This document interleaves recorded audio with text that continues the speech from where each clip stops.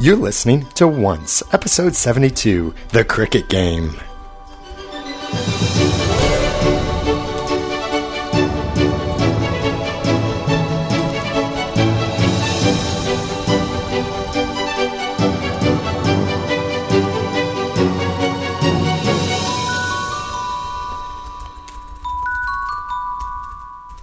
Welcome back to another episode of Once Podcast, the unofficial podcast about ABC's TV show Once Upon a Time, and we're sponsored in part by Simul TV.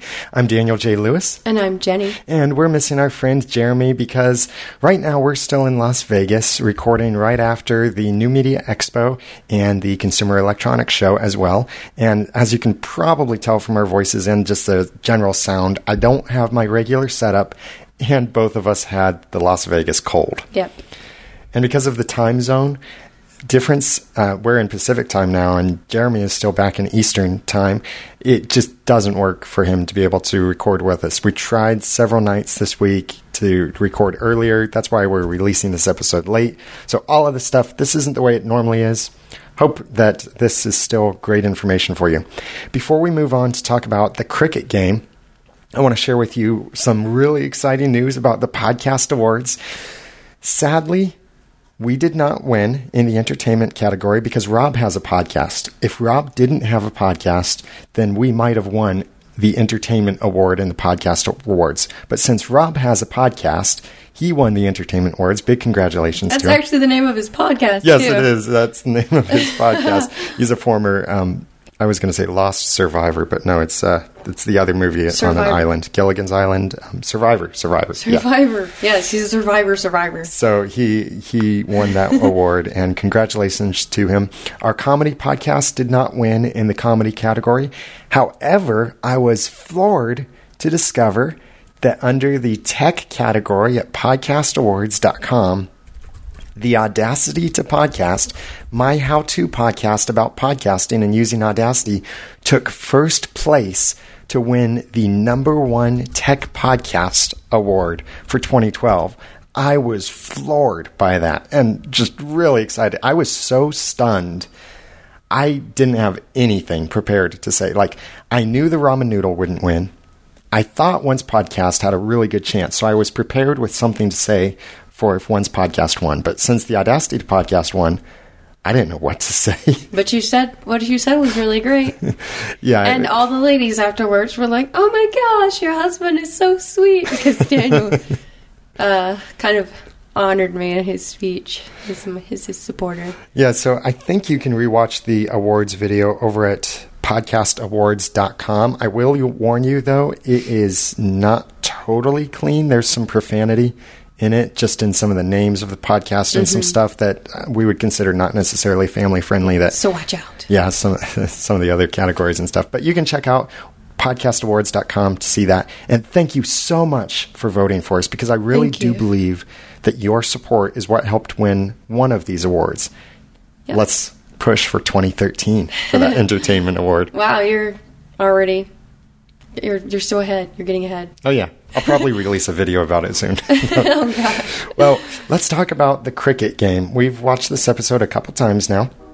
We did our initial reactions live from New Media Expo, and these are our more in-depth thoughts, and we'll be incorporating some of your feedback into this as well as we talk about cricket game. This is the 10th episode in Season 2. Woohoo. And it's finally back on TV. Yay. After this very long feeling winter hiatus. Any hiatus that feels long. Well, let's start talking with about Enchanted Forest. One thing to set straight here, because just in case anyone's wondering this, I was trying to figure this out until I realized this point. Everything that we see happening happens after an apple red as blood. So where this makes sense is I was starting to think at the end of this episode when we learn that Queen Regina cannot do anything to hurt Prince Charming or Snow. I was thinking, well, what about the apple? But then I remembered, the apple came before all of this. Right. So just in case anyone else out there was a little bit confused like I was, then that clarifies it. So, we heard at the beginning, King George's army was defeated. He has no army left, but he disappeared. And Regina seemed actually a little bit concerned about him. Did she? Yeah, she said when her soldiers came and we saw that view from above, and it wasn't really any area that I recognized from Enchanted Forest. It was on the battle, like on the side of the battlefield, right? Right. There was definitely an army, some kind of war going on, and it looked like a defeated army. Burning village, burning What did she tents. say about King George? She asked, well, when her soldiers came and said, King George's army has fallen, and then she said, and what of King George? And they said, we don't know. Basically, they don't know where he is, and we don't know where he is because we know he survived. Yeah. By the fact that he's in Storybrooke. Yeah. So we don't know where, but maybe we'll find out later. Maybe not. Yeah. Do you feel like that's important? Like, is that important to the plot? It could be. There might be some kind of backstory to King George. I really think that King George could come back as some kind of character to the story because he's in Storybrooke. We know he was alive in Fairy Tale Land, so he's not dead. But I think it also means that maybe he just went in hiding. Maybe so. I don't know. I'm thinking that he did. Yeah, we'll find out more about him probably at some point. Yeah. Now, here's something that I was thinking about on my third watching of this episode. They talk when the guards came to Regina, still in this first scene. They said King George's army has fallen. The kingdom, or he said, the Prince Snow White and the Prince's army have defeated King George. Mm-hmm. The kingdom is now theirs. And I realized this is more than one kingdom. This is two kingdoms now. Does Regina have a kingdom? She had, remember, King Leopold. You can't be a king without a kingdom. Right. So that's actually Snow's kingdom. Right. Okay. So they banished her later in this episode. Yeah. And we know that then she could stay in this castle, which used to be Snow White's castle. Yeah. But I think that they banished her, basically saying you can still keep this castle, but this is your little thing. You no longer have a kingdom, right. Which now makes so much more sense when you look back at the pilot episode and when Evil Queen burst into the wedding and someone said, it's the queen, and Snow and the prince both said some things basically saying that, no, she's not a queen anymore. She's already lost. Yeah. Now it makes a whole lot more sense. Yeah. We got to see this side of it. Yep. So it's now a much bigger kingdom than it was even before because it's King Leopold's, which we have no idea how big that kingdom is. So, did all the people from Snow White's kingdom move to Prince Charming's kingdom? I don't think the people did. The people just... Because Prince Charming is now over King George's kingdom, right? Because they're living in his castle. Right. And over Snow White's kingdom. If I'm correct in understanding this. Are they close, do you think? Yeah, I think they're close. Oh, yeah, because she said, get my carriage, and she got there on the same day. Yeah, and remember when King George was about ready to execute Prince Charming. Mm-hmm. Regina showed up, and King George just called her Regina. Right. So they obviously They're know neighbors. each other. Yeah, that's probably what they are. Every now and then King George goes over there, hey, can I borrow some sugar? or a cup of milk. Yeah. So it wouldn't be a huge difference for the subjects of Regina's old kingdom / Snow's kingdom to suddenly turn their allegiance to Snow and Charming's kingdom, since Charming is now the king of King George's kingdom. Right. Well, I just feel like I just said king a whole lot. King and kingdom. Yeah, this episode is brought to you by Kings. And Kingdoms. I own one today. Actually, before we move on, I do want to take a moment to thank our sponsor for Once Podcast, Simul TV. This is a sponsor that I absolutely love, who's sponsoring Once Podcast. Simul TV, which you can check out at oncepodcast.com/Simul TV, that's SIMUL TV, and test drive the next evolution in entertainment. This is an awesome thing. This is more than just streaming TV, although that is the core of their service. Let me explain a picture to you. And I'm going to use, actually, ironically, I'm going to use sports to help explain this picture. Imagine you're watching a game of sports. You're in favor of one team. Your friend is in favor of the other team. But you two can't be together. You're at opposite ends of the country. So what do you do when your teams are playing against each other? You probably find yourself picking up the phone every few minutes and saying, "Oh yeah, take that, baby," or, whatever sports people like to say to their competitors. And your friend is probably doing the same thing, or family, or whatever. And don't you wish that you could be right there watching it with them and just share that connection with them? Maybe just leave the phone line open, but then that kind of gets, What if you could actually see their faces when your team makes that touchdown and you see your friend's face drop as their team is losing, or you get to see them cheer in victory as their team is making points against yours? Well, you can do that with Simul TV, because Simul TV is for simultaneous television. You can watch something with your friends or family anywhere in the world from any device that has an internet browser, your mobile device, your computer, your smart TVs, anything like that.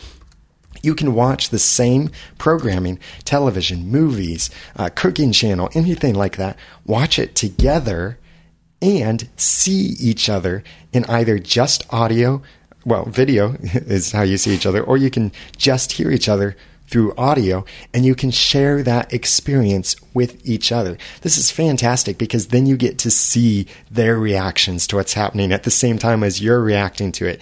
If you're watching a TV show or a movie, you can see their jaw drop when that big reveal comes, or you can just have special moments. You could even do something very special, like connecting with family members, connect with your children, and they can be watching a video, an educational video, like about elephants or animals or plants, and you can be talking with them and sharing and helping educate them through that.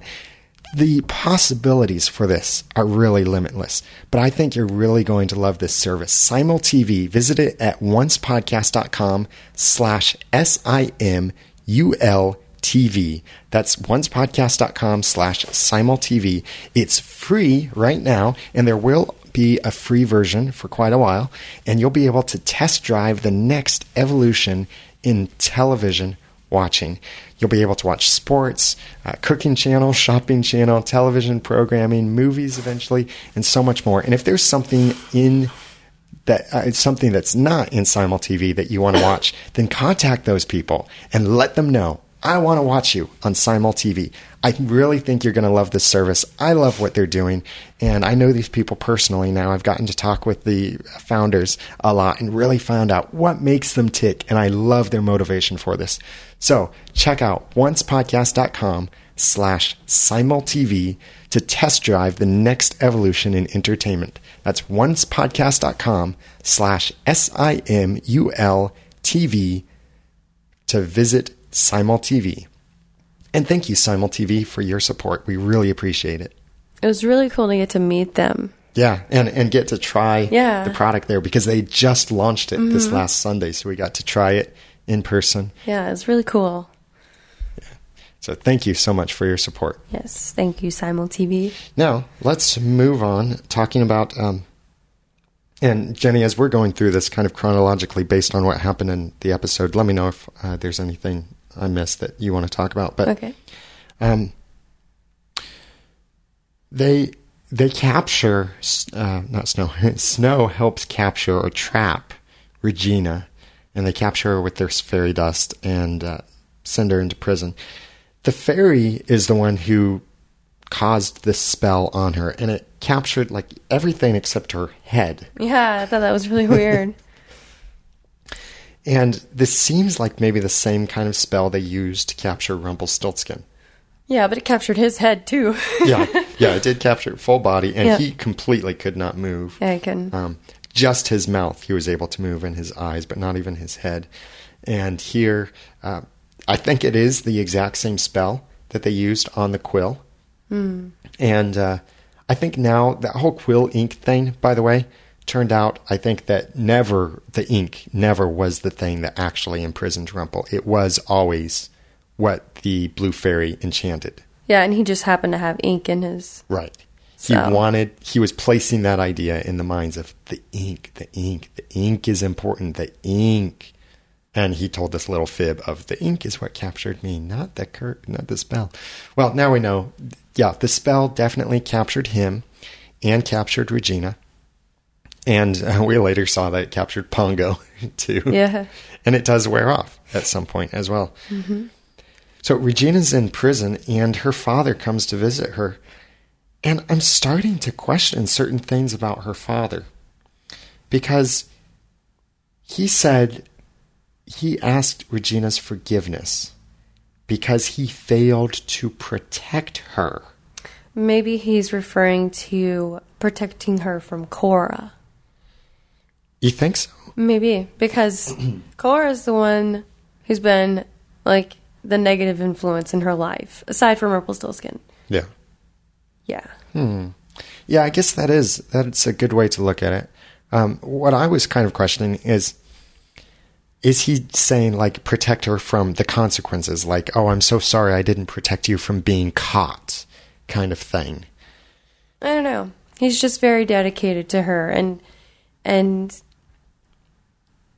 yeah. He's a gentle leader. Yeah. So Cora, like, overpowered him a lot, so maybe that's what he's ashamed of. Yeah. Or he could just be...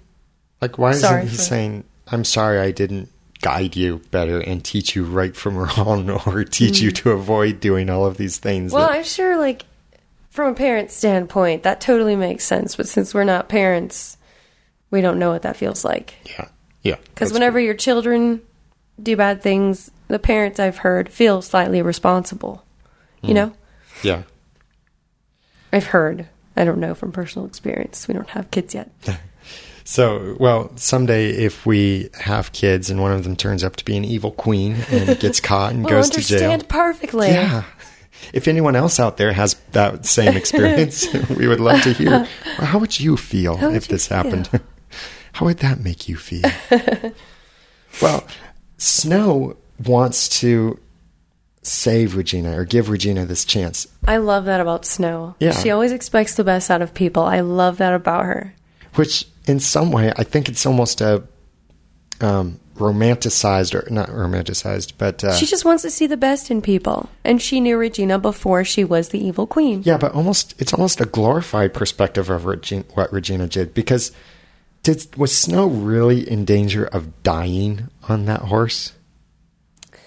She was frightened. Yeah. And yeah, I would be frightened of dying on the horse. That's probably She probably Snow's wasn't perspective. an extremely experienced rider. Mm-hmm. And I know how scary it is to be on the back of a horse. They're very big and they're very powerful. So yeah, I could see how she would be extremely scared and afraid of dying. I like what Snow and Charming had to say about Regina's past, or then how Snow then corrects Charming. I've seen her kill. I've seen her terrorize. Every moment I've seen of her has been one of evil. Exactly. That you've seen. But I knew her before. I knew her when she was good. She saved my life when I was a little girl. That was years ago. She changed before. Why can't she change back? Sometimes it seems like Snow White is kind of naive because Regina is definitely set in her ways and she is a bitter woman. And yeah, it would be extremely, extremely hard for the evil queen to have become reformed. So I think she was a little bit naive, but yeah, definitely naive. Yeah, and but it was cool. Like it was cool to see that. Like she was still holding out hope for Regina. Yeah, and that was cool. And she does have a great point. She changed before, meaning to evil. Mm-hmm. Well, why can't she change again and meaning back to what she was before? Now, this is many years later after total bitterness. But I really like that this episode... Sorry, many times I feel like I'm a teenager. I really like this. My voice is cracking because we're still getting over this cold. Yeah. But I really liked how this episode focuses so much on redemption and trying to change and the real struggles it is to change, because we see that in Storybrooke, which we'll talk more about in a moment. But here in Enchanted Forest, we see the queen is given this opportunity to change, but she rejects it and doesn't want to change at all. And then contrast that with Storybrooke, where she's trying to change, but she's nobody believes her. Yeah, they're stealing the opportunity away from her to really or she's prove getting herself. it stolen from her by Cora. Yeah, being set up.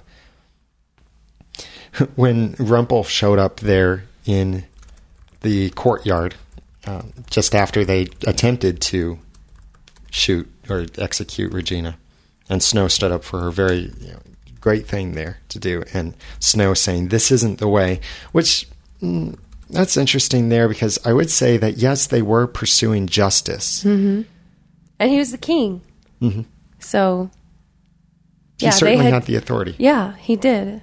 They judged her accordingly, and I think they would have had every reason to put her to death. Yeah, but Snow still wanted to give her a chance. Yeah, and that's noble of her. I really liked that. Yeah. And when Snow then is in the courtyard in the evening and Rumpel shows up there, I had to look closely and then realized what wee souvenir he was talking about. When he said, "I even had my heart set on a wee souvenir." Did you see what it was? It was the blindfold, wasn't it? Yeah. Well, He took that. I thought it was a pouch and something was in the pouch. No, I knew that he was holding the blindfold. That's actually what he got the hair from. Yeah. But if he didn't get his souvenir, what was he wanting from... What was he wanting to take from her execution? Oh, I don't know. Well, I really wonder what would he have done if they'd have killed Regina. He would have had to have come up with a new plan. Yeah. So he manipulated his way out of getting Regina killed. He's so sneaky. He's Snow sneaky. He's so sneaky. He definitely wanted Regina alive because he needs Regina in order to enact the curse. Yeah. And we see now how he finally convinced her to enact it. Yeah, he's so cool and calm about getting what he wants, and he's so manipulative, if that's even a word. Yeah. Yeah, he's so good. I mean, he's how old is he? About 300 years. Yeah, roughly. so he's had a long time to get good at this. And he's very, very good at it. Yeah, he has been a student of human behavior for a long time, so he knows very well how to manipulate people. He's very cunning. But at this thought of giving Regina a chance, I love his reaction. Regina redeemed. What a novel thought. Well, but he's so theatrical. Yeah, but that's ultimately what Regina... I think Regina still has a chance at being redeemed, even though the direction, like in Storybrooke, that is, even though we see this direction she's seeming to go, I think she's still going to have that one last chance. But really, I'm sorry, people, I think she's going to have to die. I think not have to, but I think she's going to die, and that's going to be her final redemption thing. And she'll be remembered for her sacrifice. Well, I have predictions, but I will save them for later. Okay, yeah.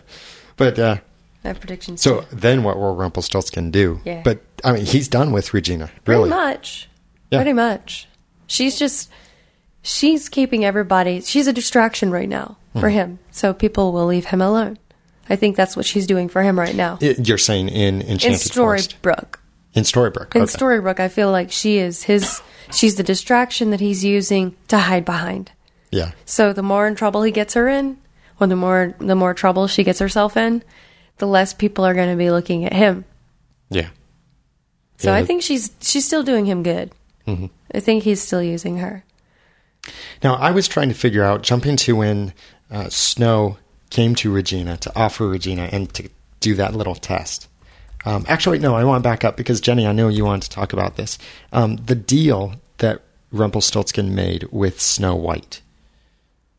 We're not quite clear on the details. No, that was never... he was very... What we saw was very vague. Mm-hmm. But it ended up that he probably said if she fails the test, banish her with this protection spell. Which, actually, I'm wondering if the protection spell was temporary as well, because it wouldn't have to last for their entire lives. It wouldn't have to be that powerful, because he knew the curse would be enacted soon. So I'm wondering if he just said this protection spell is for life because he knew that their lives there wouldn't be that long. Maybe. So I'm just wondering. Well, I realized rewatching this episode that the conversation was cut short. Just production choice and leaving us hanging, not knowing about the knife and all of that. Yeah. So they still had a conversation that led to the knife and led to the details about what the deal actually was. Yeah. So we can probably assume that it meant, based on what's happened, that it meant the price was Snow gives Regina this chance and banishes Regina if she fails. If she succeeds, then releases Regina into recovery or So something like that. he knew Regina would not, she would not pass the test. Yeah. He probably knew that Yeah. because he sees the future. Especially after what Regina did at the execution. Yeah, that was pretty awful. Because he started smiling as Regina turned. It was like, my pupil. I'm so proud.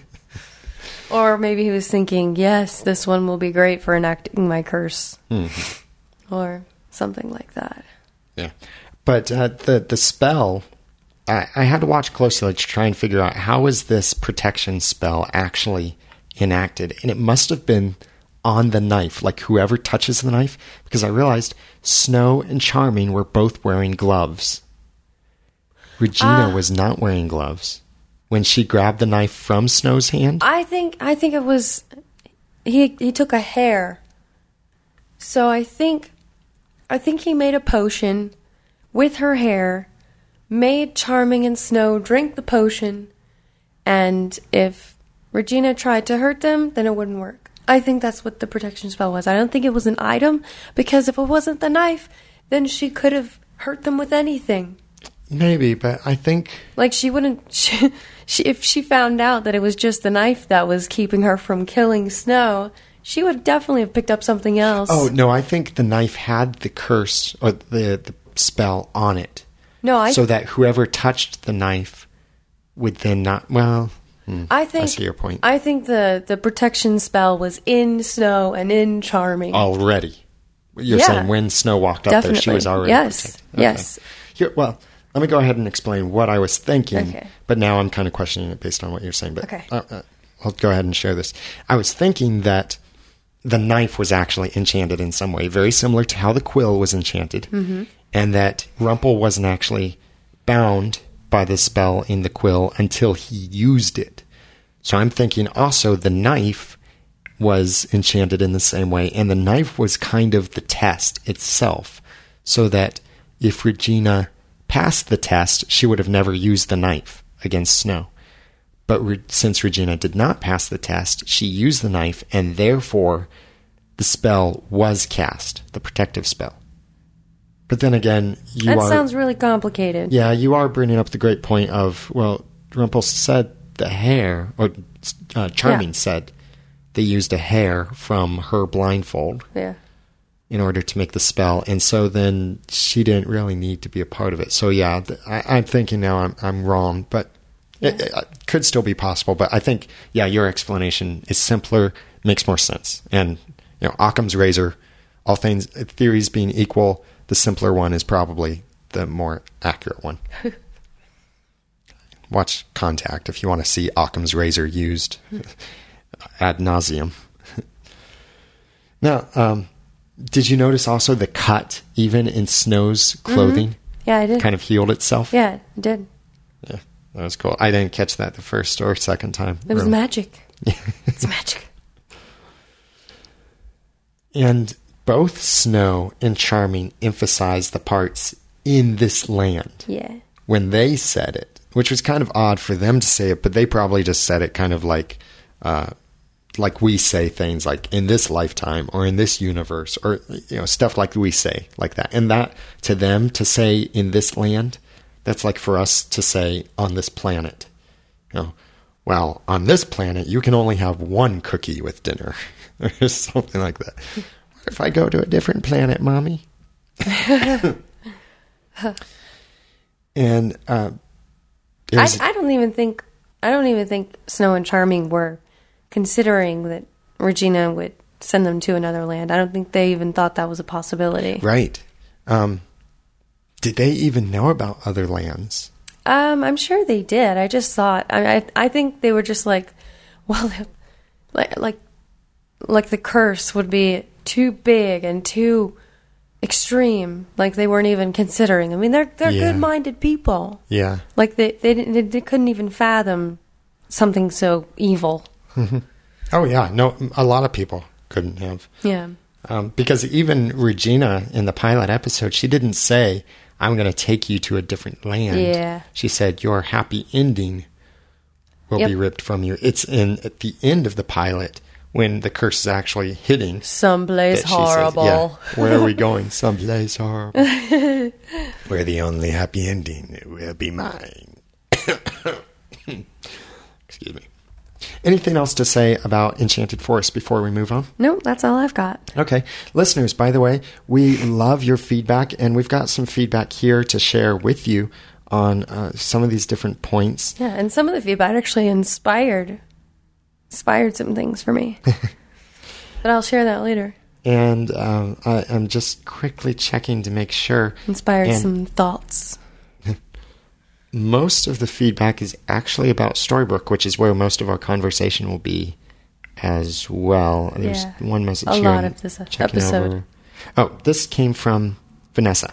Okay. Saying, "Hi all, I absolutely love your podcast. I watch the roundtable as I also listen to the ladies on AfterBuzz TV, so it was fun to see everyone share their thoughts together. I've been thinking about Cora, Regina, and Redemption. Cora, mommy sociopath, and as stated sarcastically by Hook, Mother of the Year, destroyed Regina's life by killing Daniel and turned her into the evil queen as we know and love in the Enchanted Forest. Cora provided fantastic motherly advice. Love is weakness. But Emma proved with her magic, no, love is strength, and defeated Cora in the present Enchanted Forest. Yeah. Redemption for someone who has ruined so many lives, either by killing them or by other means, in other words, banishing them to another realm, is a long, hard road. It requires an inner strength that most do not have unless they have a reason for it. Regina had Henry, but now he is gone. If you read the ASOIAF books, now my mind slipped on what that actually stands for, but the people who know probably know too. There's a character who is on that road, and the result has not yet been realized, but I can say so far it has been long and painful. I love Regina as the evil queen, especially those fantastic costumes, and I always love some crazy in my TV. We know the main reason why she hates Snow, but it enrages her to see what Snow and Charming have, because that is what she should have had with Daniel. Not me, the other Daniel. She's just an angry woman. Sadly, we see this exact scenario play out as a result of Cora, but with other true love, Henry. So now Regina can hate the next generation of Charmings as well. In other words, Emma. Did Regina name Henry Jr. Henry? Did she name her son Henry? Yeah. We learned that from the second episode. Oh, yeah. Because Rumpelstiltskin, or Mr. Gold said, Henry, that's whatever he said about the name, but he said, however did you pick it? Just kind of rubbing that in. Yeah. And Vanessa shared some other things too, a little bit more related to Storybook. But thank you, Vanessa, very much for that email. Thanks, Vanessa. Yeah, the costumes were great. I would have liked it if we'd seen or realized that Regina at that last scene in Enchanted Forest was wearing the same exact costume that she was wearing in the pilot episode. Yeah. Do you remember that moment whenever we saw in the pilot episode Charming, Rumpelstiltskin waved whatever his hand and turned Oh, yeah. and gave Charming his outfit. That was in the finale. That was in actually. the finale, Yeah. but then that was supposed to be right before he went and found the snow and kissed her and woke her up and everything. Yeah. But it was cool to see how consistent they were with that, with the outfits. So, yeah, I agree. It would have been really nice to see Regina wearing the same outfit on the day of the wedding as we saw in the pilot episode. But then again, perfectly understandable that she may have changed. Yeah, yeah.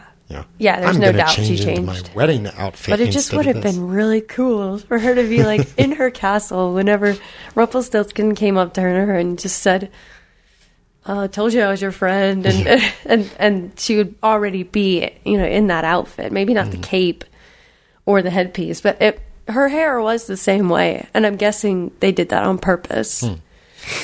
But she didn't have the little headpiece, and she didn't have her cape, and she wasn't even wearing the same dress. I would have loved to have seen her in the same dress, at least. Yeah, for sure. But yeah, she probably changed, deciding, this isn't appropriate. I've got to dress up for this occasion. This is going to be my big day. I've got to wear a different shade of black. Actually, this dress was blue that we saw her in. Was it? Yeah, it was a very dark blue. Oh. We've seen her in that dress before. I think in The Heart is a Lonely Hunter, when the huntsman first came. I think but I'm pretty sure we've seen her in this blue dress. I just can't remember now which episode, but one of the people out there who loves her wardrobe will be able to tell us probably. Now, moving on to Storybrooke. Well, actually, before we move on to Storybrooke, I want to thank David Newland and, please forgive me if I mispronounce this, Hamdad Rashid Amran for sponsoring this episode of Once Podcast. You guys have been like co-producers with us to help make this episode possible, and we really appreciate that. Thanks so much. Yeah, David and Hamdan, or Thanks, that's probably David and Hamdan. Hamdan. Yeah, thank you so much for sponsoring. And if anyone else would like to donate to support an episode or several episodes of Once Podcast, you can go to oncepodcast.com/sponsor. Now, moving on to Storybrooke. Lasagna. Yes. At first I was really suspicious because they took the time to show you the empty pan where the lasagna was. I think that was to just help make it more clear to us that Regina really is reformed and there was nothing wrong with the lasagna. Mm-hmm. I think that's what they were trying. At first I was like, they're showing us the pan. I think there was something bad in it just to prove to us that everybody ate it. And I was like, what's going to happen to everybody? But I think it was, actually to show us that there was nothing wrong with it. And Regina really is reformed. Yeah. And I think it was a slight step from everyone else toward acceptance that they ate her lasagna. Because you know what it's like. Someone shows up to a party, they bring something. If that person isn't liked, well, probably no one will eat their thing. Well, I don't know. I would, if it would look good. Yeah, well... I don't care who brought it. If it looks good, I'll eat it. If you don't like a person enough, you won't have anything to do with whatever they make. And we're talking about an extreme scenario. Yeah. And this certainly is an extreme scenario. Yeah. And yet... everyone did eat it. Yeah. So that's kind of, I think that is a little bit of a step for other people. I love how Grumpy's so blunt. He's like, what's the secret ingredient? Poison. In Regina's face. Red pepper flakes. Gives it a little kick. I loved that exchange. It was so funny. We don't see Grumpy often talk to Regina, do we? Not much. I mean, he's the guy who wanted to take an axe to her. Yeah, but we've never seen them actually interact with each other, which is funny because they're both so blunt and so angry all the time. Yeah, they have interacted a couple times. Have they? Yeah, not very often. I just guess I'm just forgetting. Yeah, not nearly as much as other characters have. Before this scene, actually, was how the episode started with Hook. And I love the contrast where it's like dashing Hook, and someone, I think in one of the feedback emails or voicemails said something like, Hook looks so attractive upon the ship, and the way that he jumped down, it was like this heroic, and It was his like, music da, is da, playing. da, da. Yeah. Dun, da, da, da, da, dun.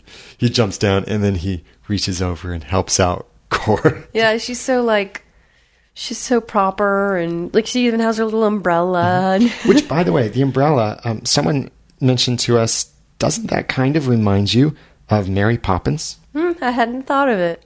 I hadn't thought of that. Yeah. It's a little crazy because Mary Poppins would always walk around with her umbrella. Yeah, And Cora is too. I guess they do kind of carry themselves in the same way. Like, remember how Mary Poppins was like practically perfect in every way, and Cora has that kind of like, I don't know what we call that. Pride. or- Yeah, she has this inner pride, and she's just like, If Cora says spoonful of sugar, I'm going to stop watching. oh gosh. No, not quite. But they have the scene, and there's a tiny little detail that a few of our listeners have caught on to. Oh? And sent me some really interesting information about. Did you notice the swans? I did notice the swans. There were two of them. I only saw the one. Well, there were two different shots. And the first shot, you see two swans. The second shot, you only see one swan. And it's That the makes- second shot where it stays longer. Yeah. So that's probably how you notice It that makes one me more. think of the Swan Princess. Yeah, Swan Was Princess. that a Disney movie? The Swan Princess? I don't think so. I don't think so either, because now that I'm thinking about Disneyland, they don't have her as a princess, so I'm guessing that's from a different company. Well, we got an interesting email in from Mai, I think, who gave us hugs and kisses too with the email XOXO, Thanks. saying, so I'm going to assume she's a girl. She said, I thought this episode was amazing. What is your opinion of the swans that appeared in the first scene with Hook? They were put there for a reason. A friend of mine posted this, but I want your thoughts. And here are her points, or her friend's points that she's sharing with us. Swans are freshwater birds. That bay is salt water. Because remember, this is supposed to be in Maine, coastal town. Swans are not nocturnal. This happens at night. Oh, If a swan isn't meant to be in a shot on a show, then they shoo them away or they edit them out. The birds were deliberate. Swans mate for life. They are symbols of transformation, change, and love. Our heroine's last name is Swan. She has a serious connection with Captain Hook. yeah. Do you And- think they're just trying to, like, connect Hook and Emma? Well, the mating for life thing makes me think of Neil. Yeah, it makes me Not think Hook. too. So Do you it could think be they're a subtle trying to, reminder. like, subliminally link the two together, Hook and Swan? Could be, yeah. And Mai continues here. Mai, I don't know. Sorry. If you have any name other than like John Smith, Let me see. a pronunciation would really help me, unless you just enjoy hearing me mispronounce these names. Oh, it's Maii. Mai. I repeat, the swans were deliberately placed. Yeah. And they are foreshadowing. And this is her continuing, by the way, I won't be convinced otherwise. There's no way to explain them away. Maybe they're from the Enchanted Forest somehow. Could be. Or And they're trapped as well. they're, remember the parable of the ugly duckling by Hans Christian Andersen? Yes. Well, it turned out that spoiler alert, by the way, the ugly duckling is actually a swan. And so, sorry to spoil that for you. Ah! Fairy tale spoilers. And the whole Little Mermaid story was a Hans Christian Andersen story Oh, as well. yeah. So this could just be a nod to that, or like ugly duckling kind of thing. But Mai continues saying, and I want to know your opinion of Hook this episode. It's my opinion that he wants to be free of Cora. It's the first thing he says, and then Cora tells him about the magic, so he's stuck with her for the time being. He saved the fish's life. I think he just kicked it into the water. Yeah, he was on the dock. Yeah. Fish don't belong on docks. He was very unimpressed with what Cora did to his ship. Well, aren't you Mom of the Year? And if you notice, the moment Cora says she got him a gift, he looks worried for a split second. Then the facade is back up. All this episode, I could just feel the loathing towards Cora, and I wanted to know your thoughts on that. Thanks. I agree. I think he's ready to part ways with her. I think he's got a healthy like fear for her because he realizes how powerful she is, and I think he's afraid of her, and I think he's ready to get away from her because he was saying, "Well, it looks like we're gonna part ways," and he was kind of neutral about expressing that. Yeah, I would describe his face as it looks like a constant sigh of frustration or annoyance around her. Yes, like around especially Emma, though it was very different. Yeah, because he was more expressive. He was happier. I don't know. Maybe I'm reading into it. Around the beginning, when he helped Cora off the boat, I think is the first time you can really see this in the episode. Early on, even that it just looks like he's like, right when he's helping her off. And listeners, I'd love to know what you think about this too. Is get a screenshot of that face while he's helping her. Some of these expressions like that, you just can't get in a single screenshot. It has to be in a video in order to really catch it. Oh. But I agree. I think that he's tired of her. He's sort of her prisoner. Mm-hmm. I bet he considers himself a prisoner with her. Yeah. He's not completely free. Mm-hmm. Now Cora's magic. Cora could tell magic was in Storybrooke. I bet she could sense it. Yeah. Which makes me wonder, did she come expecting that magic wasn't in Storybrooke?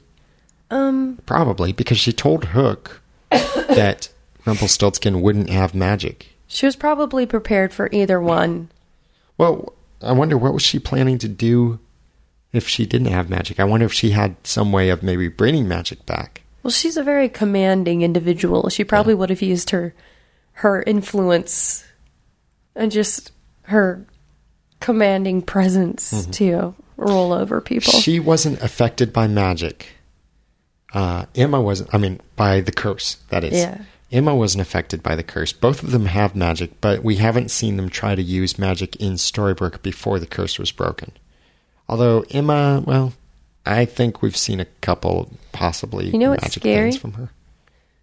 I think it's scary the fact that Cora could leave Storybrooke. I think Cora can leave Storybrooke. Oh, yeah. Cora and Hook can leave Storybrooke because they weren't affected by the curse. Yeah, I think so too.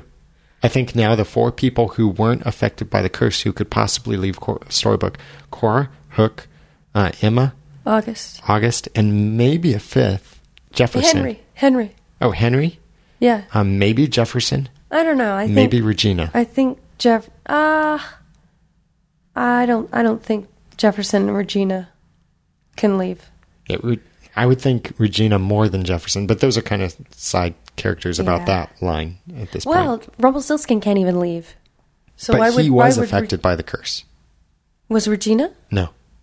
Regina was conscious of everything the whole time. Well, that's interesting. Yeah. She didn't get a fake life. Right. Fake memories. And neither did Jefferson. You're right. His curse was to remember everything. Huh. But he couldn't leave his house until Emma showed up. Well, that's debatable. Well, depending he said on he what was he trapped meant. in his house for 28 years. Which also explains why. He did have that telescope. Yeah, he was spying on everybody. But, that could just say that he's a super good... He's just good at stalking people. Yeah, he's just a creep. Sorry, Jefferson fans. But with magic being in Storybrooke, Cora brings up this point to Hook. Magic is here, and that makes matters a bit more complicated. If you go off half-cocked after an empowered Rumpelstiltskin, do you know what'll happen? Clearly, Hook's gonna die if he goes against Rumpelstiltskin at this point. And I still wonder, I think he will probably die. He'll probably fail at attacking Rumpelstiltskin. I hope not. I like Hook. I like Hook a lot. Maybe they'll become friends. Maybe Hook will help him find Bay. Maybe. Or maybe... Yeah, right. Emma will... Doubtful. Maybe Emma will somehow convince Hook not to... But then, Neil, or maybe Neil and Hook go face-to-face. I don't know. Fight over Emma. And so does Graham's ghost comes. Oh, gosh. I'm just doing People in the chat room are probably angry at you for saying that name. We shall only say his name in reference. Oh, Regina said Emma's name for the first time. Like Yeah. Emma. She said Emma. Yeah, she didn't say definitely Miss did say it. Swan. Yeah. Because she usually says Miss Swan. And we'll get to that scene more in a moment. There are a couple just other things I want to mention. That little sailor guy that came up and was like all jolly and saying, "Hi guys, welcome," and stuff. He referred to pescatorian creatures. And Pescatorian. just for clarification, because I thought, "Ooh, is this a big clue or something?" In case anyone else out there is wondering, pescatarian, Pescatorian? pescatarian, actually. Pescatarian. Pescatarian is a kind of vegetarian who sometimes they're called pesco-vegetarians, that they eat only vegetables, fruits, nuts, beans, and fish or invertebrate sea food. But they don't eat eggs or milk or stuff like that. So they're basically a vegetarian who eat fish also. So that's no special clue or any hint or anything there. I was kind of hoping it would be, because that's an awfully big word for a fisherman. But he was turned into a purple goldfish. I mean, a purple fish, which made me think Purple of is in the color or is in the type of fish? the color. He was purple? Yeah, it looked purple. Purplish. Which made me think of a book out there that's actually called something or other, Purple Goldfish, which is about customer service and stuff, but it's completely unrelated to this point. Interesting. So just in case anyone's wondering about the color, I don't think it has anything to do with anything. Oh. I didn't notice that it was purple. Speaking about other random things, Pongo was in the title screen in Yeah. this episode. And the way that they made it is he kind of walked behind a tree, but it was one of those things that you see people do where they take two recordings where they go behind a tree and then they paste in another recording so it looks like the tree is some kind of portal and you don't see them come out the other side of the tree. You know what I'm talking about? Yes. Well, Pongo did that in the title screen. He walked around behind a tree and then came back around and he had something in his mouth. Did he? Yeah. Now, it looked like just a toy. Oh. So probably no hint or anything there. They Was probably it the dream catcher? No, it looked like a little rope toy. Oh, interesting. Yeah, so I don't think anything interesting there. But we come to before this party happened, when Henry and Emma walked in on Snow and Charming being married. Being very married. It's impressive that we can still provide her with a few traumatic childhood memories at this stage of the game. Yeah, that was funny. Like, well, that apartment doesn't really provide a whole lot of privacy. No. Because the bedroom is visible from the kitchen. It is. Everything is just wide It's open. a studio-style apartment. Pretty much. Very big studio-style apartment. So funny. Yeah. Poor Henry. What are you guys still doing in bed? It's noon. The look on Emma's face. Oh my gosh, you knew exactly what was happening. I will have a screenshot of I'm this. gonna go make tacos.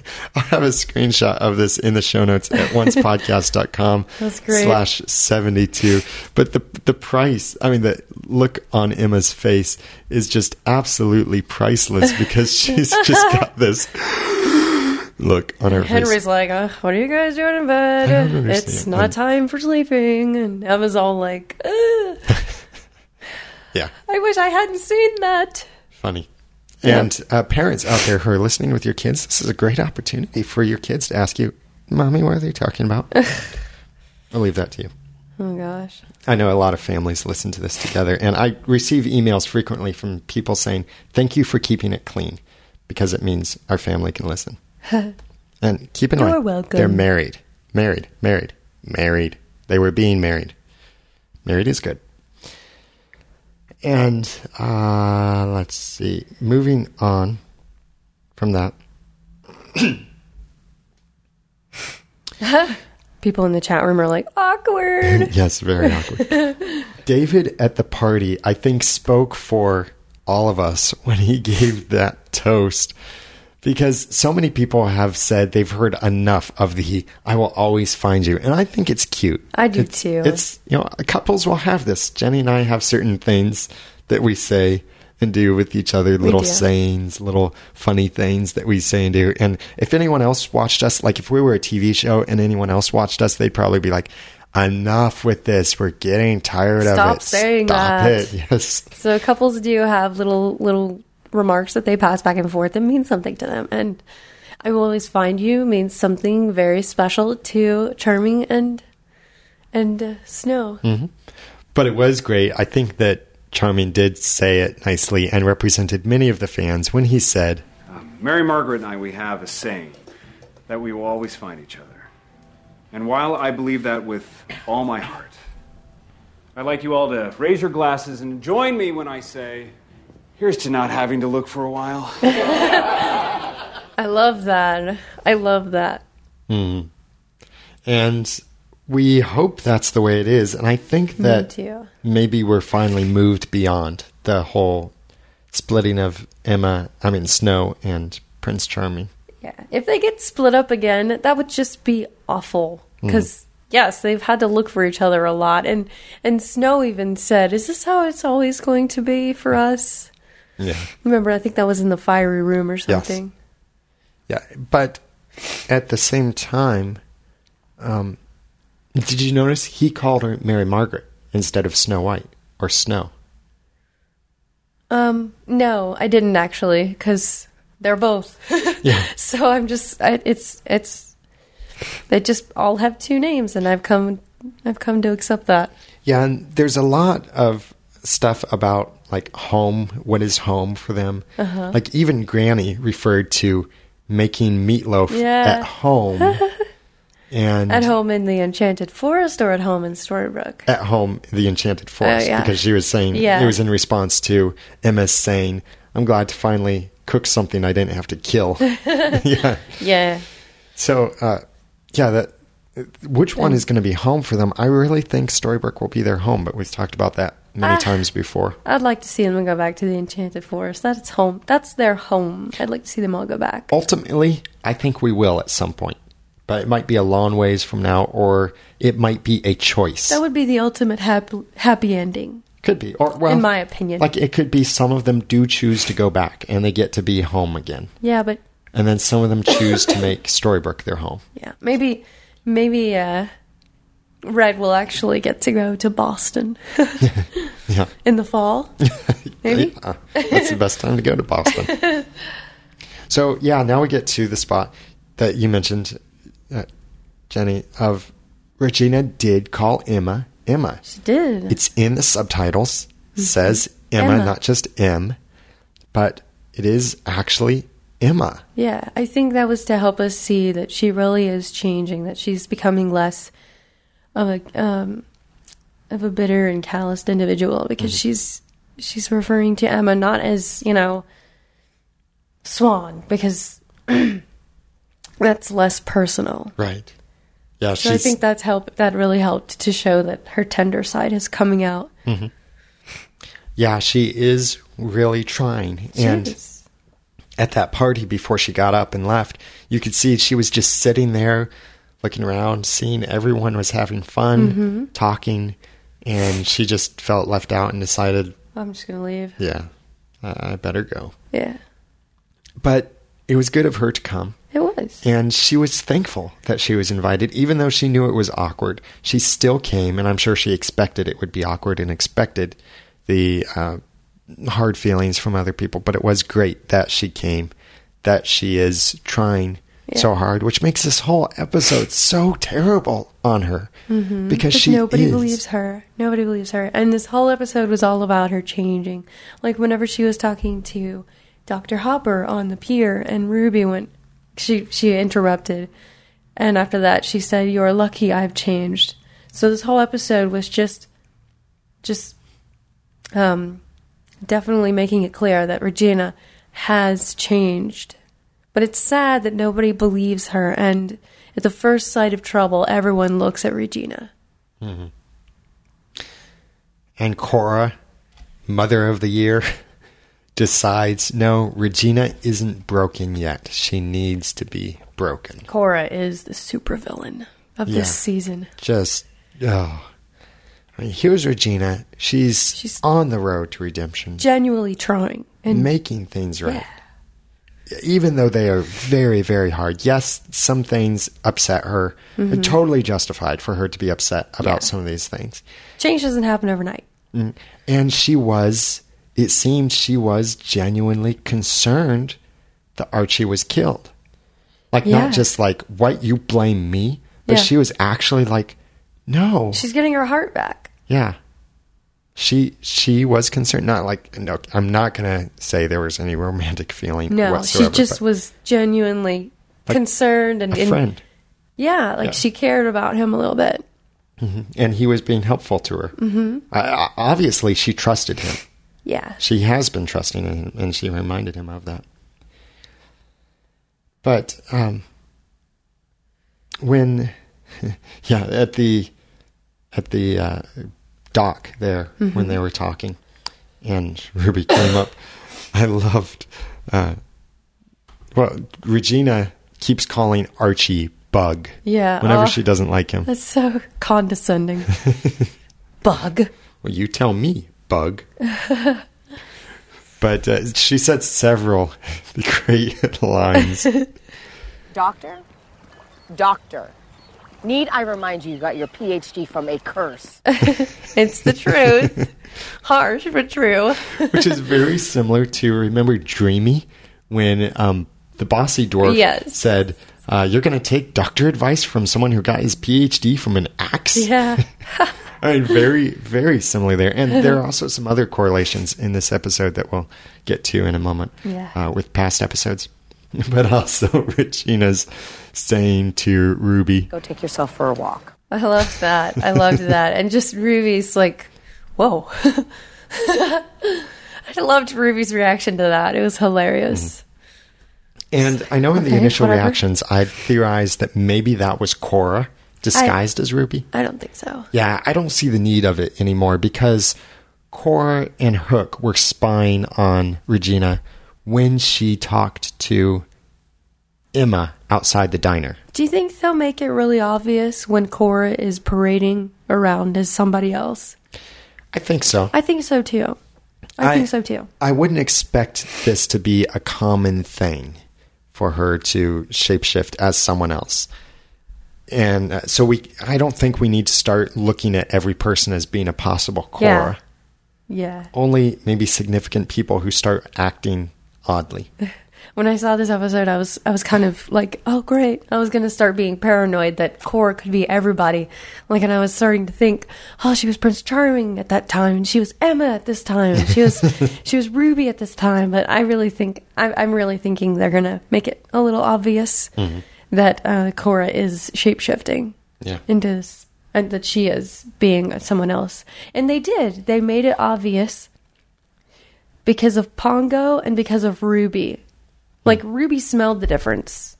She smelled the difference, and so did Pongo. Well, and Ruby, I think the first time we saw this, and when Ruby saw Regina walking to Dr. Hopper's office, Ruby had that kind of odd look. Yeah, like, what's going on? The first time we saw that, I was thinking that was because Ruby witnessed the fight earlier, and she was just thinking, Regina's going to see Dr. Hopper. Yeah, I thought that too. I think both of those things were going through her mind, and I think maybe she was like, "Well, that's weird," and she smells weird. Yeah, now looking back on it, a couple times later, we get that thing of Ruby probably detected something, smelled it, and a couple of our listeners wrote this same thing in too to point that out, that they thought that Ruby maybe detected the difference. I think she did, and. Can Ruby understand dogs? No. Well, I mean, because partially. She was like, something's wrong, and she was like all up close to Pongo, and like she could definitely sense. I mean, remember Emma said, "Oh yeah, wolf thing." Yeah. So do you think? How do you think that works? I don't think she can speak wolf. Yeah, because otherwise she would have spoken to Pongo and gotten his side of the story. They would have never needed Rumpelstiltskin. Exactly. Exactly. I think it's just She can sense that something's yeah, wrong like in reading Pongo. emotions. Yeah. In a sense, she's now an instant dog whisperer. She instantly knows exactly what feelings dogs are having. Yeah. And it's not like, oh, Timmy fell down the well kind of thing, but it's something is wrong. Yeah. And Pongo, I mean, maybe in some way she communicated to Pongo, show us, and Pongo takes them there. I doubt she communicated with him. Yeah. I think he just knew what to do, being a smart dog. Mm-hmm. But I think she did sense that something was wrong. And Pongo helped take care of 101 Dalmatians. He's a smart He dog. was a smart dog. If you can keep up with that many kids, you are smart. Yeah. So back to when Archie was supposedly killed. I think really we should never have suspected that he was actually killed, because when Cora, disguised as Regina, was choking Archie, there was all the purple smoke. I think When does Cora use purple smoke? she uses it to teleport. Yeah. So you think that she just held him up and took him away and then brought back somebody and made him look like Dr. Hopper? Yeah. Because if she was choking him, there's no need to use magic to choke someone. Certainly no need for purple smoke. It kills me that Emma Nice word. dropped the Dreamcatcher probably moments before the magic happened. Like moments before the real evidence came out in that memory. That, or, I know we're jumping scenes, but this is about this scene. That, or when you watch closely, this is all from Pongo's eyes. Yeah. And even the camera angle is nice. The last thing that you see just when Emma drops it is actually Cora's throwing her hands out and freezing Pongo. So it could also be that's when the memory stopped. I didn't notice that. Yeah. You do see Cora's hand, or Regina's, Cora disguised as Regina. You do see her hand there, and that's that moment when Pongo was frozen. But it could either be that's when Pongo stopped seeing things, or when Emma just dropped the Dreamcatcher out of just the emotions, the hard mental act she was doing of using magic like that. Well, she wasn't being a very thorough police officer by dropping the evidence before she saw the end of it. Yeah, she definitely should have watched the whole thing, and if she would have, then she might have seen the magic. Yeah. She would have seen the magic But smoke she was if emotionally Pongo saw it invested all. in this person. Yeah. So I think it could be both things. It could be just one thing. yeah. But so that purple smoke should have been a giveaway that no, he's not dead. He was just taken somewhere. Yes. And some random guy then brought in his place. Yeah, it'll be interesting to see if they reveal who it was that she brought in place of Archie Hopper. I don't know. Maybe it was... I have a theory about that. Oh? But I will share that in a little bit. Okay. The next day, when Pongo then is coming doing his barking thing, and Emma and Henry are having hamburgers and fries for breakfast because Emma said it's time for school and the buses don't take kids around for lunch breaks. So this was Maybe in the they do morning. in Storybrooke. But she said Henry's age, 11 years old. Mm-hmm. So it has definitely been about a year in Storybrooke. And I think that what they're doing, and this is good, I think what they're doing is, in general, the Storybrooke timeline relates to our timeline. Like Valentine's Day was near Valentine's Day. Valentine's Day, Storybrooke. Yeah. Valentine's Day for us. Yeah. And what was the other thing? Mother's Day, although they never said Mother's Day in Once Upon a Time. But that episode was all about mothers. Yeah, it was the mother's kiss of mother true love theme. thing on Mother's Day. So I think that timeline is pretty much parallel. So yeah, Henry is now a year older. Emma has been in Storybrooke for a little more than a year at this point. Mm-hmm. And that totally lines up. When they catch or take in Regina and they start questioning her and everything, David is speaking from what he remembers in Enchanted Forest when he says this. She's incapable of change no matter how many times we've given her the chance. Referring to all the chances they gave her back in Enchanted Forest. Yeah, and did you see the look on Regina's face whenever she was reacting to Emma saying that? Oh, you're saying like later on when they confronted her at the house? Yes. Yeah. It made me think, wow, she's probably thinking, this girl's mother and father said this when she wasn't even alive yet. And I bet she was just kind of mentally thinking, wow, I haven't changed in this amount of time. And these people's child is now grown and telling me the same thing. I bet that hit her hard. And also that... I bet that really shook her resolve to change. I bet she was thinking, wow, I'm doomed to be this way forever. And despite also how hard I try. Yeah. And also that thinking of, I'm doing it again. I messed up again. Yeah. Because you see that several times in this episode that she does something that's very evil queen-like. Yeah. And then she pulls back and just suddenly realizes, no, I'm sorry. That's not who I want to be. Yeah, she is happened, apologetic. 3 or 4 times? Probably. Yeah. Somewhere around there in this I love episode. how she just tossed the fairy dust at Charming and Snow's feet. I wanted to... Yeah, she just caught it and tossed it like a ball at their feet. So I can see that she's changing. It's just everybody expects her to be the evil queen. Yeah. And I really admire that Emma is actually was hoping that Regina would change and seeing the best in Regina. Yeah. Wanting to see the best in Regina. Emma knows that she's been wrong before. Yeah. With her... Well, not... Oh, and something else I wanted to mention. What's that?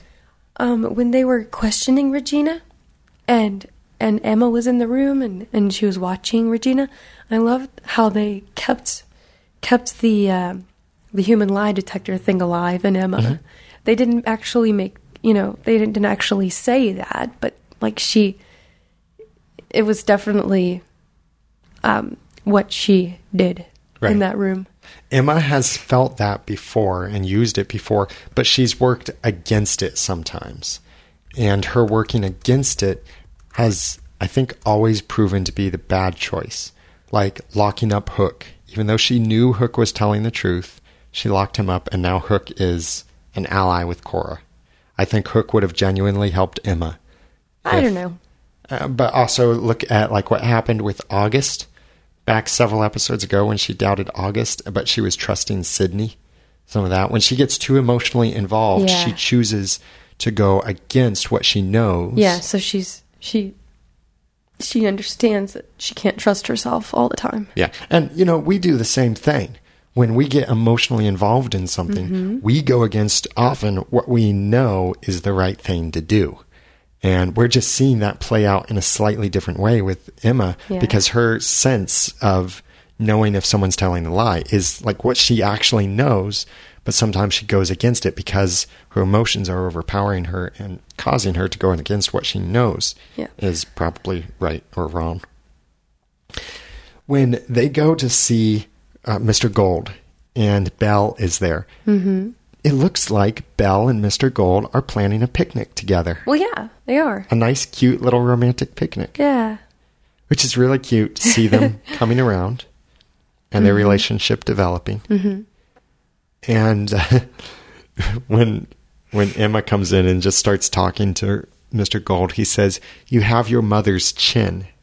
Does that sound familiar? Remind me. Well, what that should remind me of. Mary Margaret had actually said something very similar in an episode a while back. Remember when Emma and Mary Margaret were talking? I love Neiman Marcus, one of our listeners, put this in their own words. She said, again, I'm assuming this is a girl because this email ends with XOXO. Hi guys, I'm currently rewatching the episode The Cricket Game, and I have noticed a few things. First of all, Emma actually uses the term fairy tale land for the fairy tale realm, where others called it Enchanted Forest. This makes me wonder if the Enchanted Forest is only a distinct area that's mapped on the actual fairy tale land as a whole, or if there are just different names for that world. Great question there. What we've kind of talked about this before. We kind of feel like fairy tale land is everything, everywhere that magic is. I mean, we referred to it as fairy tale land, but simply because we're normal people and we didn't know what to call it at first. I think Emma is just doing that because they're trying to identify her as a normal person who grew up with fairy tales. Right. Yeah, and everyone else refers to it as to the Enchanted Forest because that's how they know it. Yeah, because they lived there. Yeah. So to clarify, the Enchanted Forest is like one land, one realm of fairy tale land. Fairy tale land is almost like a universe, a separate universe. Think of Jefferson's hat with all the different doors in it. Exactly. Each of those are part of fairy tale land. Like Wonderland, we've been to Wonderland in Once Upon a Time. So we know it's land is another where the fairy tales happen. Yeah, all the fairy tales. Yes. So it's not a problem there to refer to it in general as fairy tale land. We've started referring to certain areas as Enchanted Forest just to be more accurate. Specific. Yeah, and specific. Thank you. To refer to that specific place of fairy tale land. But anyway, she continues with her email. Here's the main point I wanted to get to. Also, when Emma, Mary Margaret, and David come into Mr. Gold's pawn shop to confront him about Archie's murder, Mr. Gold remarks how Emma has Mary Margaret's chin. This references back to the episode True North in Season 1, where after Emma tells Mary Margaret that Henry thinks she is her daughter, remember this happened on the bed, and it was the same section when I remember Emma said the fairy tales in his book aren't exactly the fairy tales that we grew up with. Mary Margaret jokes, well, you do have my chin. She was just being silly, wasn't she, back then? Well, back then, I think she was saying you kind of look like you have my chin. That's funny how they tied that together. Anyway, that's all I have to offer. If I think of anything else, I will be sure to let you know. Have a great time in Las Vegas, and I hope to hear you next podcast. Hugs and kisses from I Love Nyman or Newman Marcus. Thank you. Yes, and we have had a great time in Las Vegas, except for catching being this sick. cold and losing voice, which for me was dreadful because I was doing live video interviews and live streaming. If you want to check out the videos I did for the Consumer Electronics Show, I didn't do very many, but you can go over to tpn.tv if you are interested in electronics and want to check that out. I'll also have some videos over at theaudacitypodcast.com. You've been such a trooper here, Daniel. He's been working even while sick. That's what I do, dude. It's impressive. Sometimes. Yeah, I haven't been sick, by the way, in like 18 months. Literally. Me 18 too. months. We've had great health. Ironically, since I left my full-time job and became self-employed. That's because you haven't been around people and to catch things. So, moving on. We've had our health bubble. We've been in a health bubble. The dream catcher that Mr. Gold pulls out, he says it's capable of catching memories more than just dreams. I thought it was interesting that he used a dream catcher since Emma is like a dream catcher is in her past. Yeah. And I wonder if this is another hint that maybe Neil is also Balefire. Because remember in the episode Tallahassee, when they went into that hotel room and Emma finds the dream catcher, Neil says, is it like fly paper for bad dreams? And he says, let's keep it. And the way he says it kind of seems like he has a deeper reason for wanting to keep it. I wonder if part of that is also that he somehow knows that dream catchers help extract memories, and that's what he wants to do. Maybe he's trying to forget something. Maybe he wants it to extract memories so that he'll forget things. Or maybe I he could was be just way being off base. cute because she was so delighted to find that they left a dream catcher. Yeah. So And they like collecting stuff. Like he got her a keychain, remember? yeah, stole it. They love collecting stuff. Look at the Dreamcatcher in Tallahassee, and I'll have show notes or pictures in the show notes at oncepodcast.com/72. Look at the pictures of the two Dreamcatchers. They're not identical, so don't start looking at that, but they are very similar. the small dream catcher that Mr. Gold used, and then the big dream catcher that Emma and Neil found in the episode Tallahassee. Mm-hmm. They're very similar in design, and it's not just a standard dream catcher design. It's close. But there are, especially like the inner threads of the circle part of the dream catcher, there are many different ways that can be woven or designed, many different patterns that can be used.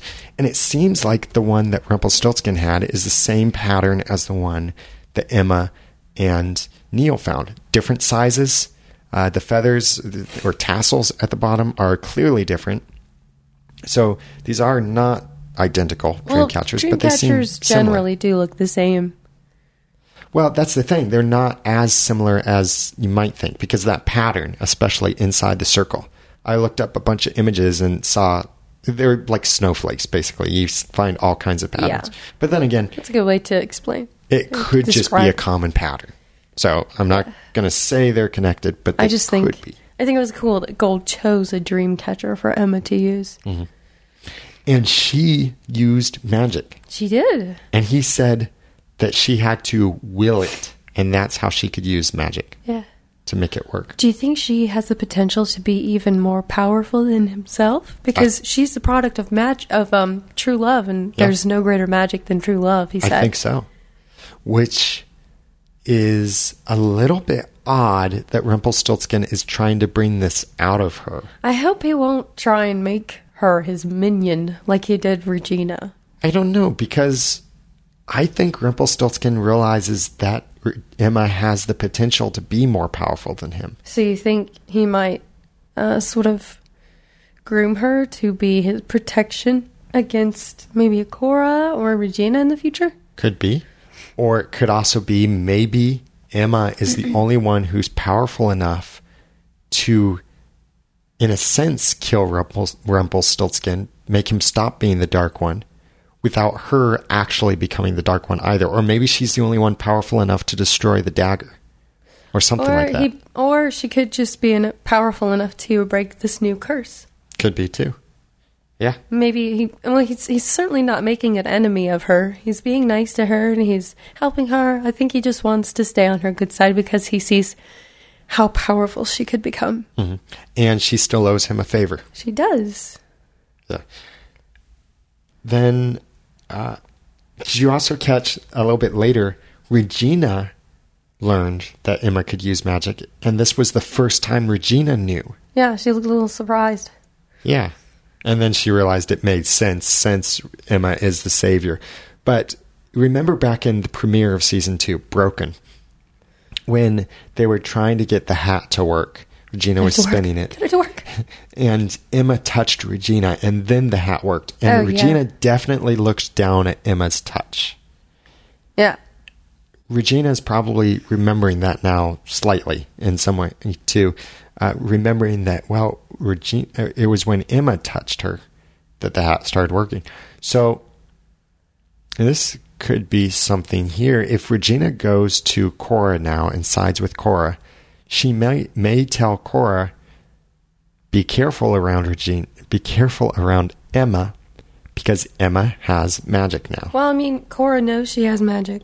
Remember, Cora tried to rip her heart out. Yeah. That's true. So Cora might come back and say something about that to Regina. Yeah. So it's not going a good direction for either of them, really. Yeah. And Emma is actually starting to accept that she has magic. She's not easy yet, but she's definitely realizing that she has magic. Mm-hmm. Now, one of the last things here, when they all confronted Regina, and Regina lost control again, Emma said this. You can pretend all you want, but we know how you are and who you will always be. Yeah. What painful words. I know. That's the line I was talking about when I was talking about Regina, just seeing that, and that a new generation is seeing that about her. So it's like, oh crap, I'm going to be this way forever. Yeah.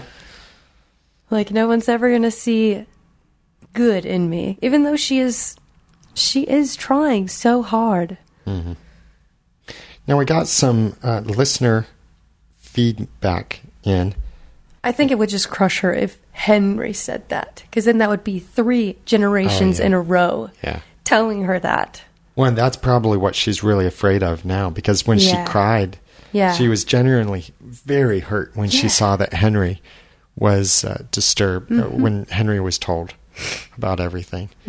And from Regina's perspective, Regina knows that this is a frame job on her, that she is being blamed.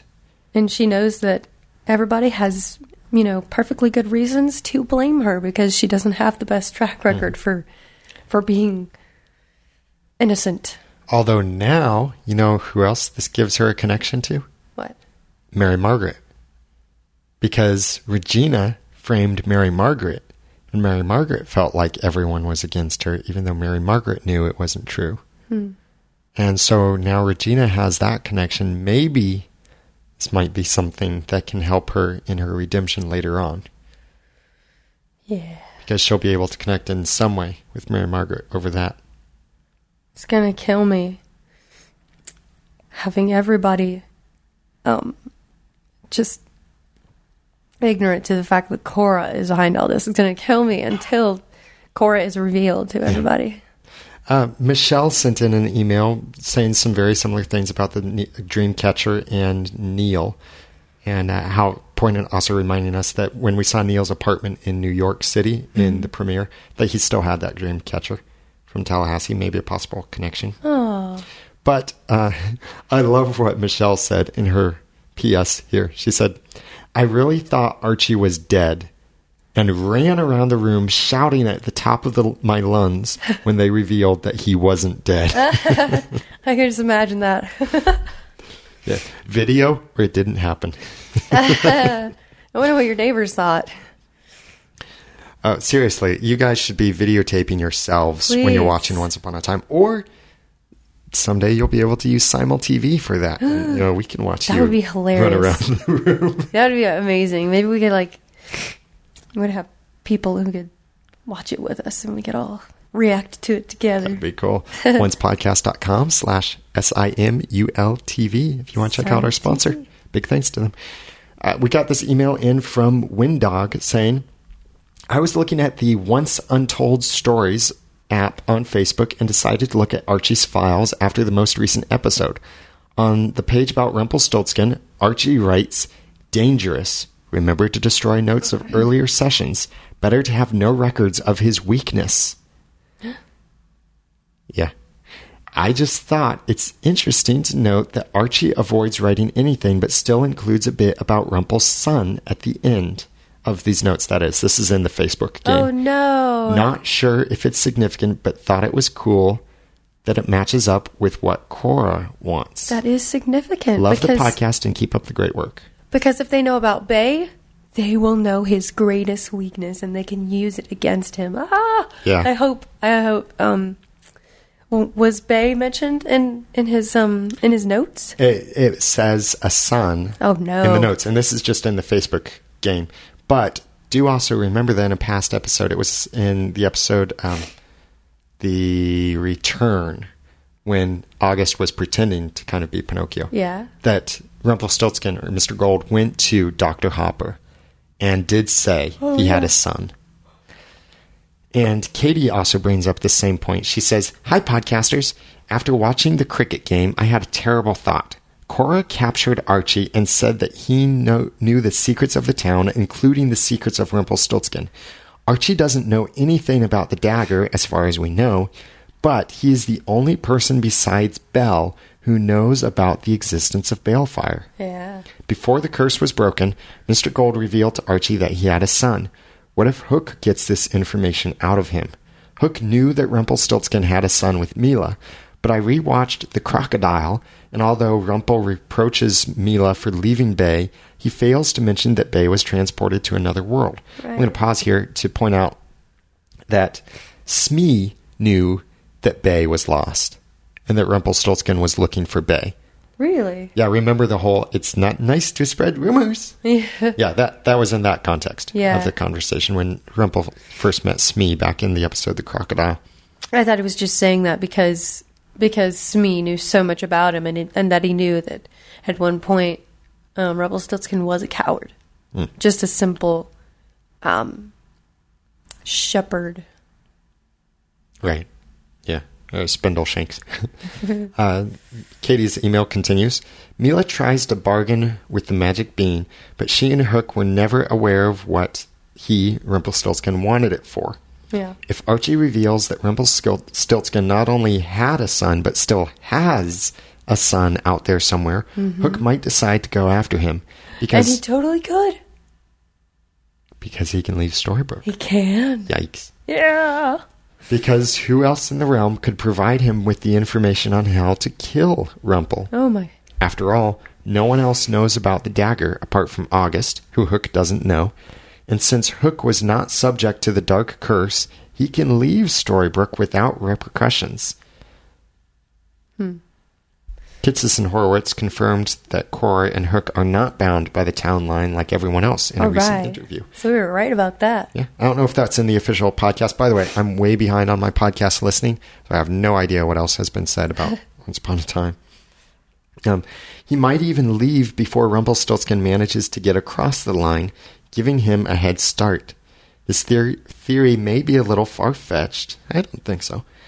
But it worried me when it crossed my mind. What do you guys think? That makes me nervous. As always, thanks for the awesome podcast, Katie. Yeah.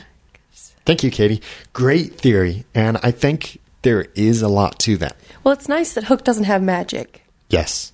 Oh, if he had magic, that'd be scary. That would be scary, because then he could go and find Bay and be like, poof. But what if Hook does become the Dark One?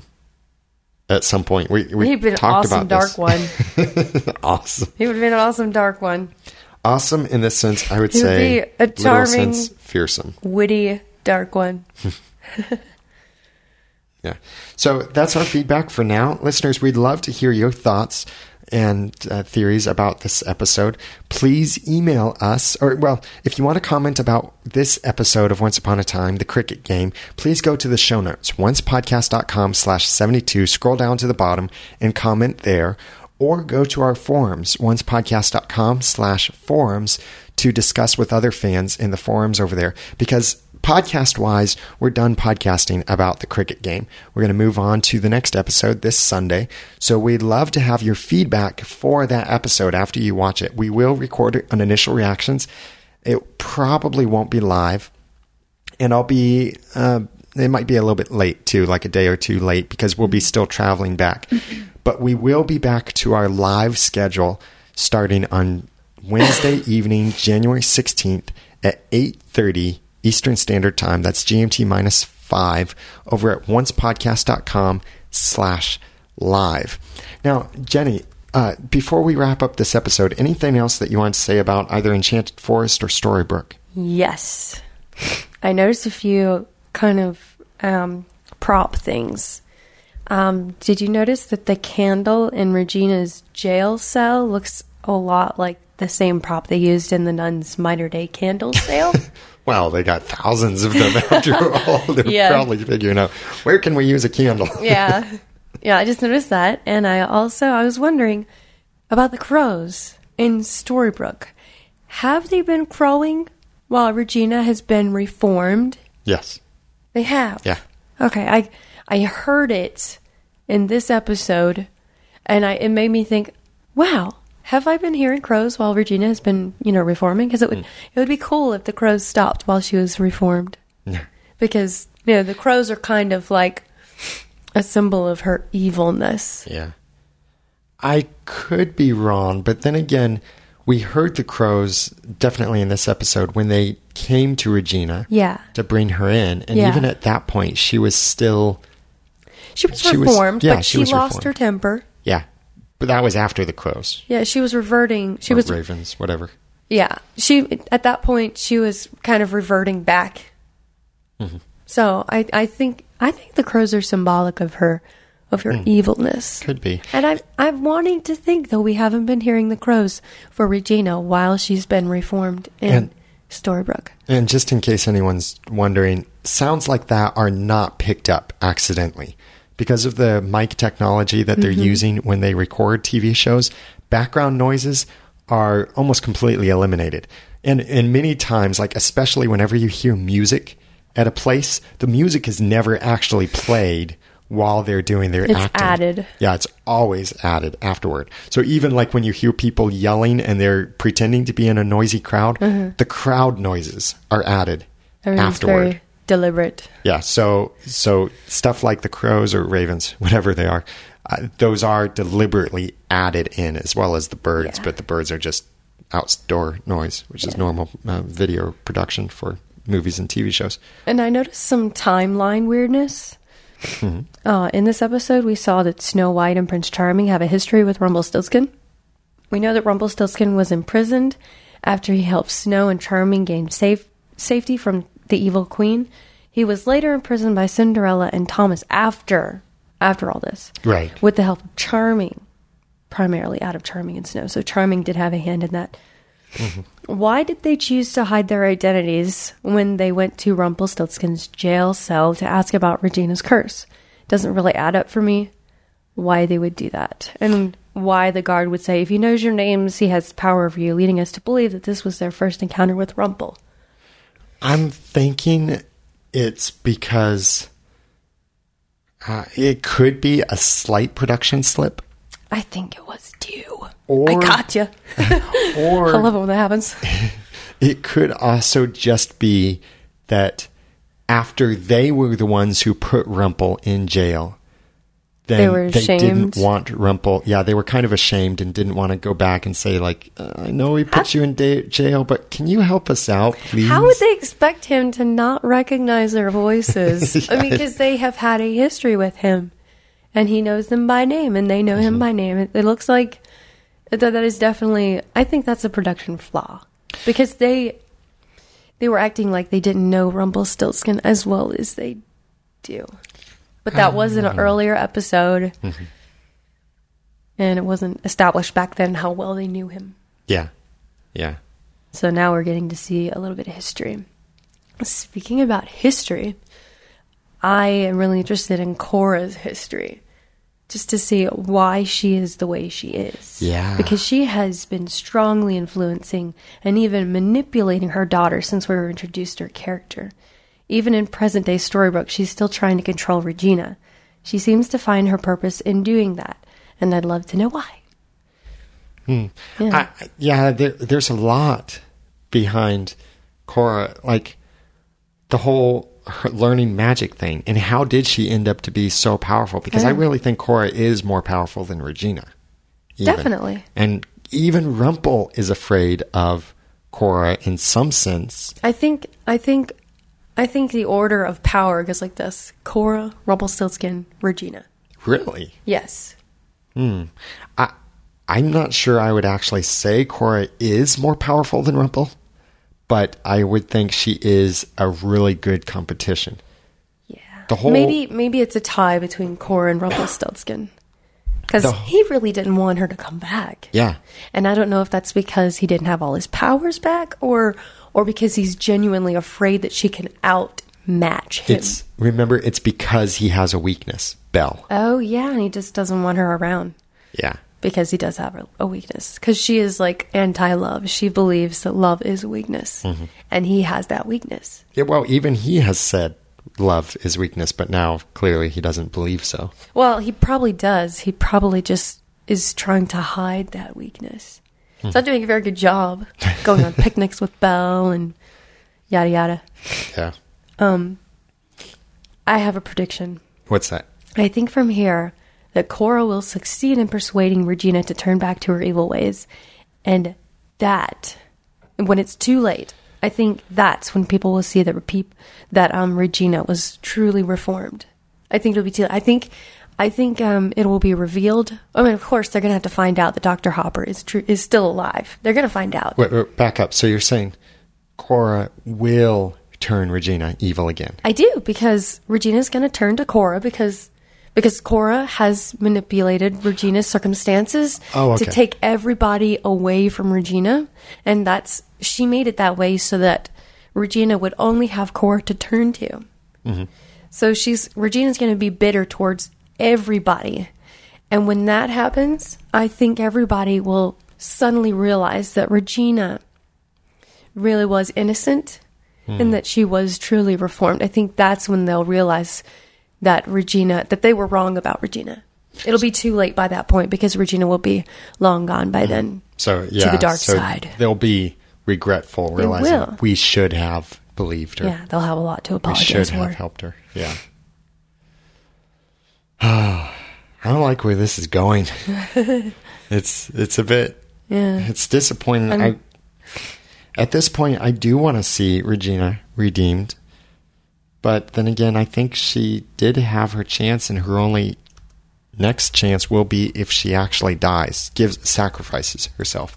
That might be the only thing that could help her. But listeners, please keep our feedback information handy for after you see the next episode of Once Upon a Time or any episodes. You can send us feedback about those episodes. Again, like I said, we're finished talking about the cricket game for now, but you can send us feedback about future episodes by emailing feedback@oncepodcast.com or call 903-231-2221. Or you can also go to oncepodcast.com and click on the send a voice message link to record a message right from your computer and send it to us. We love your feedback. Yeah, and we have one last voicemail here I almost forgot to play, but this is from Chris. Hey everyone, this is Chris from New York. I'm not 100% sure about the title. Maybe it's because Cora kind of sees this as a game that she's playing with Hook, or maybe a game that she's playing with her daughter, Regina.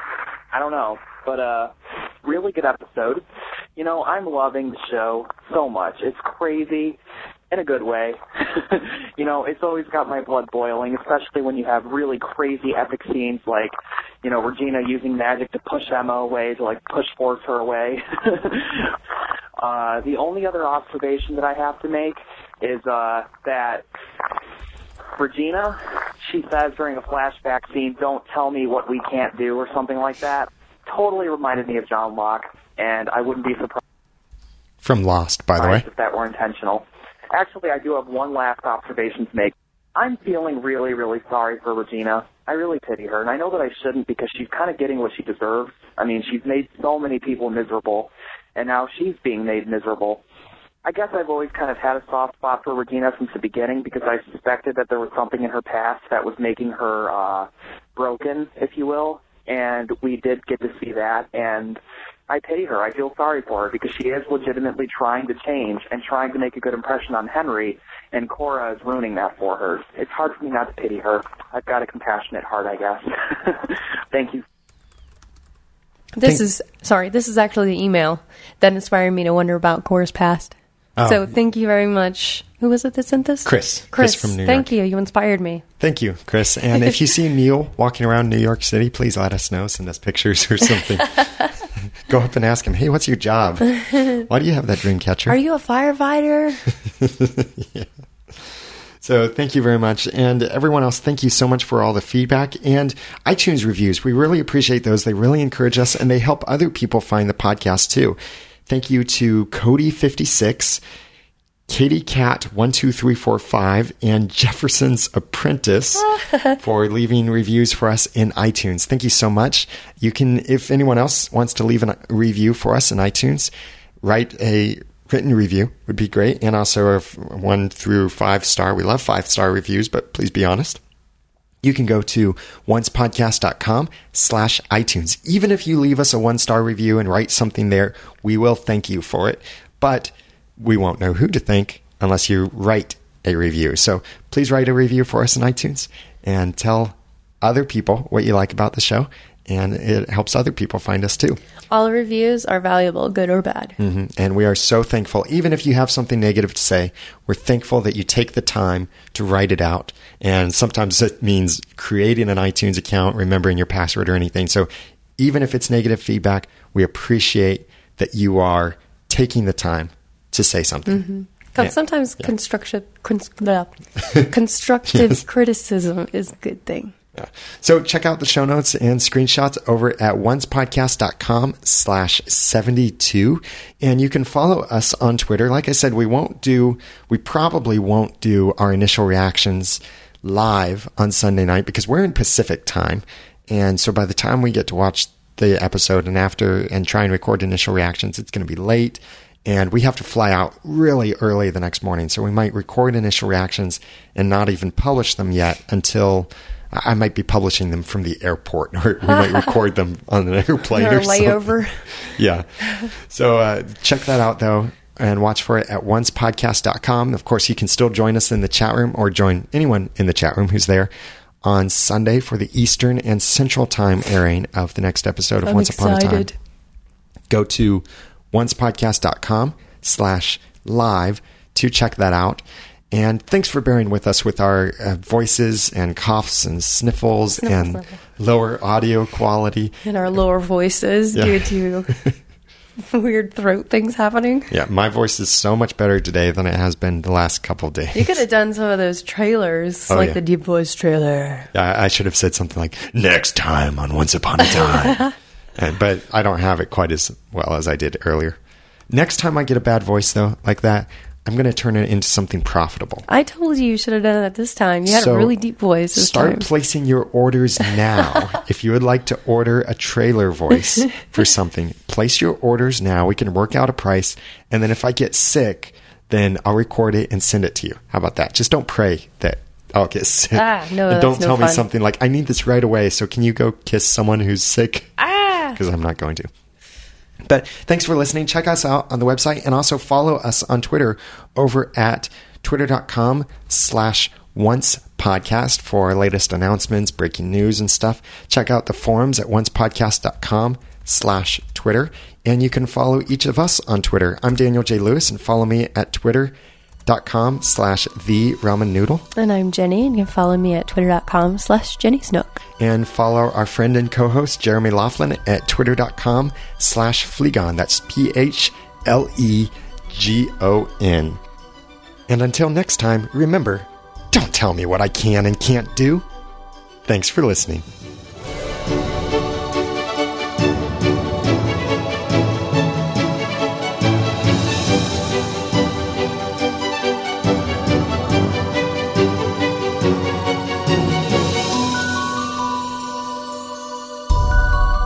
Once Podcast is a proud member of Noodle Mix Network. Find more of our podcasts to make you think, laugh, and succeed at noodle.mx.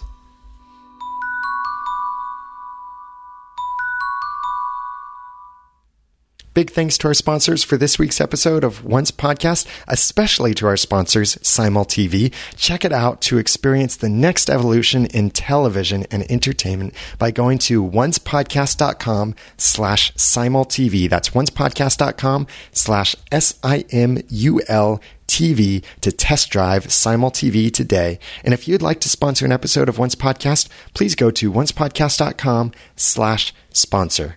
And now for spoilers with Hunter. Hi, Hunter Hathaway here with your spoilers for the Once Podcast. Season 2, Episode 11, The Outsider, will air this Sunday. Directed by David Solomon and written by Andrew Chambliss and Ian Goldberg. In Storybrooke, the dwarves want to go home, back to Enchanted Forest. Also, Henry is concerned that Regina will want to take him with her if she goes back to the Enchanted Forest, and he doesn't want to go with her. The charming family finds the need for a bigger home after what happened in last week's episode, so Mary Margaret and David are on the hunt for a bigger place. Mr. Gold thinks he's found a way to break the spell keeping everyone in Storybrooke, but who is willing to try crossing the line? If it works, this means Gold will be able to go search for his son.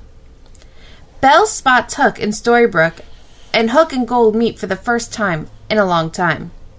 In past Fairy Tale Land, Belle meets Mulan, and they set out to fight a beast called Yaoguai, or something like that, who has been tormenting the land. And now for some casting news. Leslie Nicole, known for her role as Mrs. Patmore from Downton Abbey, will be appearing later in the season. EW says she will be someone with a special connection to the Snow White family. With that being said, viewers will meet Snow White's mother later this season. Is there a connection here? Snow White's mother passed away when she was young. Eva, her mother, has a surprising connection to a character we already know. In the same two-part episode, Bailey Madison, the young Snow White, will be back. Oh, and one final piece of news I came across is that we're finally going to find out Charming's real name. That's all I have for you this week. Make sure to follow me on Twitter at BitOfPixieDust. Enjoy this week's episode.